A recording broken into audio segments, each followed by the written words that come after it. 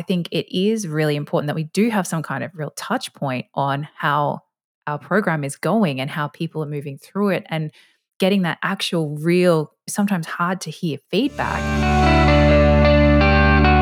This is the Doing It Online podcast with your host, serial entrepreneur, 6- and 7-figure funnel strategist, and super nerd, Kate McKibben. Where every week we're here talking nerdy and sharing the things that actually work to help you do what you do online, but better, easier, and with a ton more profit too.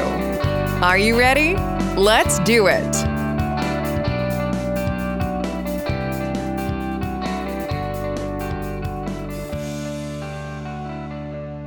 Hello, guys, and welcome back to the Doing It Online podcast. I'm your host, Kate from HelloFunnels.co, and today we have got a quickie, and we're going to be sharing with you, well, I'm going to be sharing with you, it's only me here, the 3 questions that you need to be asking your questions right now, and actually probably every year, why you need to be asking them, what they are, and how they're going to make a huge impact on your business. So let's dive right on in.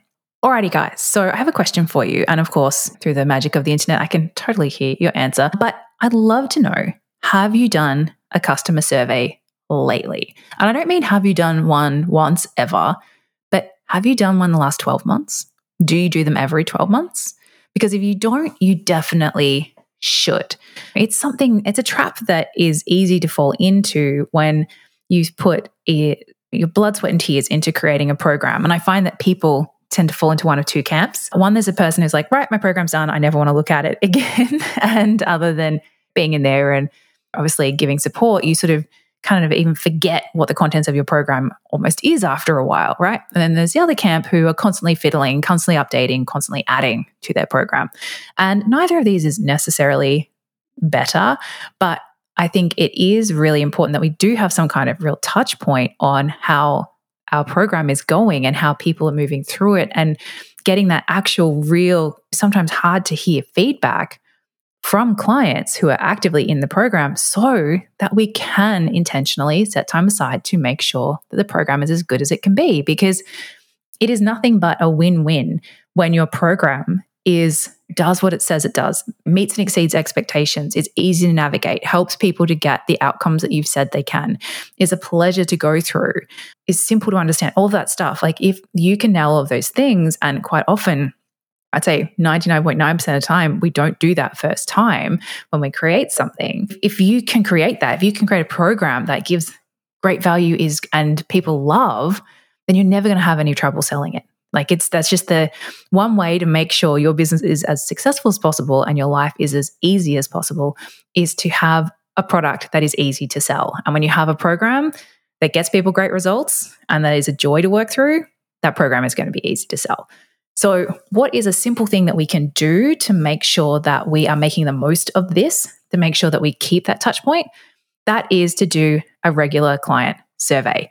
Now, I know there are automated ways you can do this, and you can do this as well, like asking questions throughout a program or having it part of the emails that get sent out maybe midway through or at the end, kind of to get that sort of live feedback. But I still love the actually having a once a year live, okay, everybody give me your answers now. So you kind of get a real snapshot moment in time. It also is more likely to get responded to because maybe you can do a giveaway or something as part of it to incentivize people. And it means you're not having to be giving away stuff constantly. You can just have one giveaway once a year. And if people are in your program and you tell them that you're doing the survey to help make the program better, of course they're going to want to give you some feedback, want to take that time.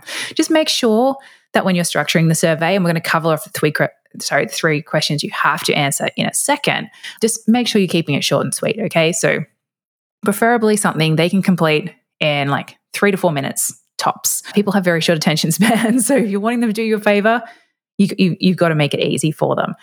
So there's lots and lots and lots of questions you can ask. And it depends really on what information will be useful to you that year.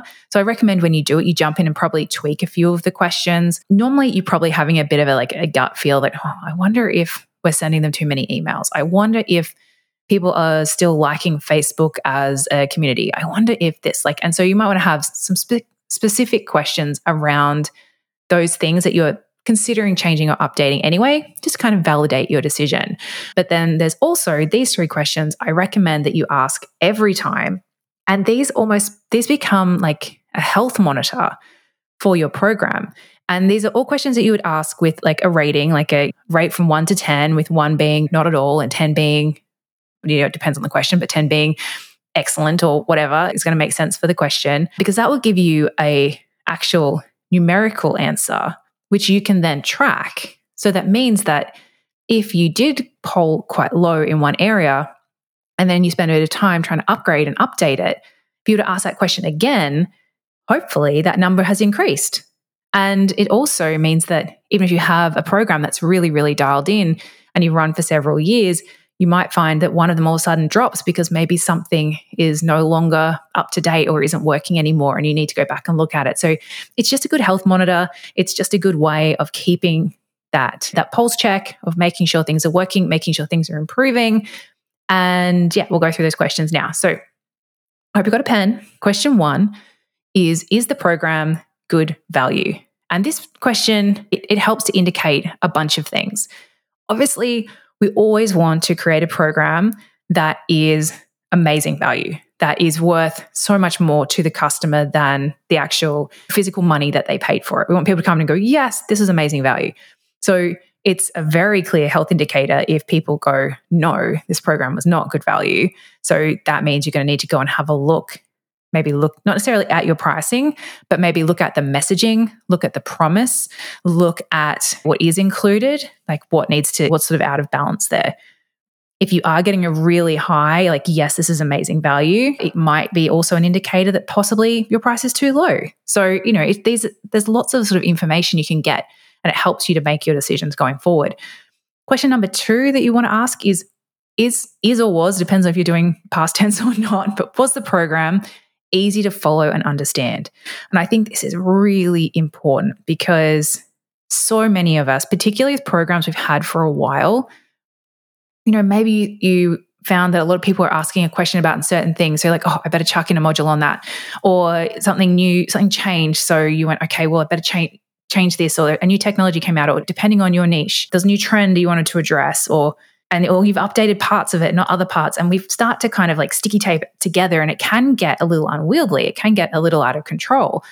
And what might have been at the first, when you first mapped it out, a really simple 10-step process to follow, has now got all these little off-ramps and sub things that they have to do. And so we want to make sure that your program is easy to follow, because if it's easy to follow, if it's easy for people to understand, well, first of all, from a purely selfish customer service kind of point of view, it means you're not going to get asked the same questions over and over. So your time is going to be spent, doing those deeper questions. But also it means more people are going to complete it. More people are going to get to the end. More people are going to get great results, which is the goal here, because you want to, 1, just because you care about your clients, you want them to get great results. But 2, people get great results, they give great testimonials, they tell their friends. Again, it all helps you to keep selling your program. And the third question is actually what's known as the Net Promoter Score question. So you've probably seen this pop up on a lot of websites. And, it's kind of worldwide known as like a health indicator for all kinds of online things. But the question is, would you recommend this to your friends? Because that really is that indicator. Like, if some people aren't going to recommend something unless they think it's really good. So just keeping a track of that and making sure that that is, a 7, 8, or a 9, or a 10, that's what you always want to be aiming for. And if it starts to dip, okay, you've got some work to do. You've got some changes to make. So 3 simple questions, guys.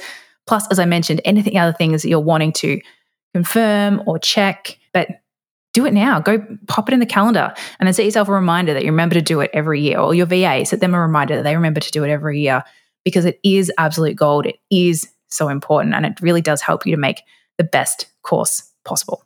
So that's it for me this week, guys. Hope this was super valuable. If it was, please share it. That's how we get out there. That's how we help as many people as possible. And otherwise, I will see you next week for more nerdy goodness. Alrighty, guys. Bye.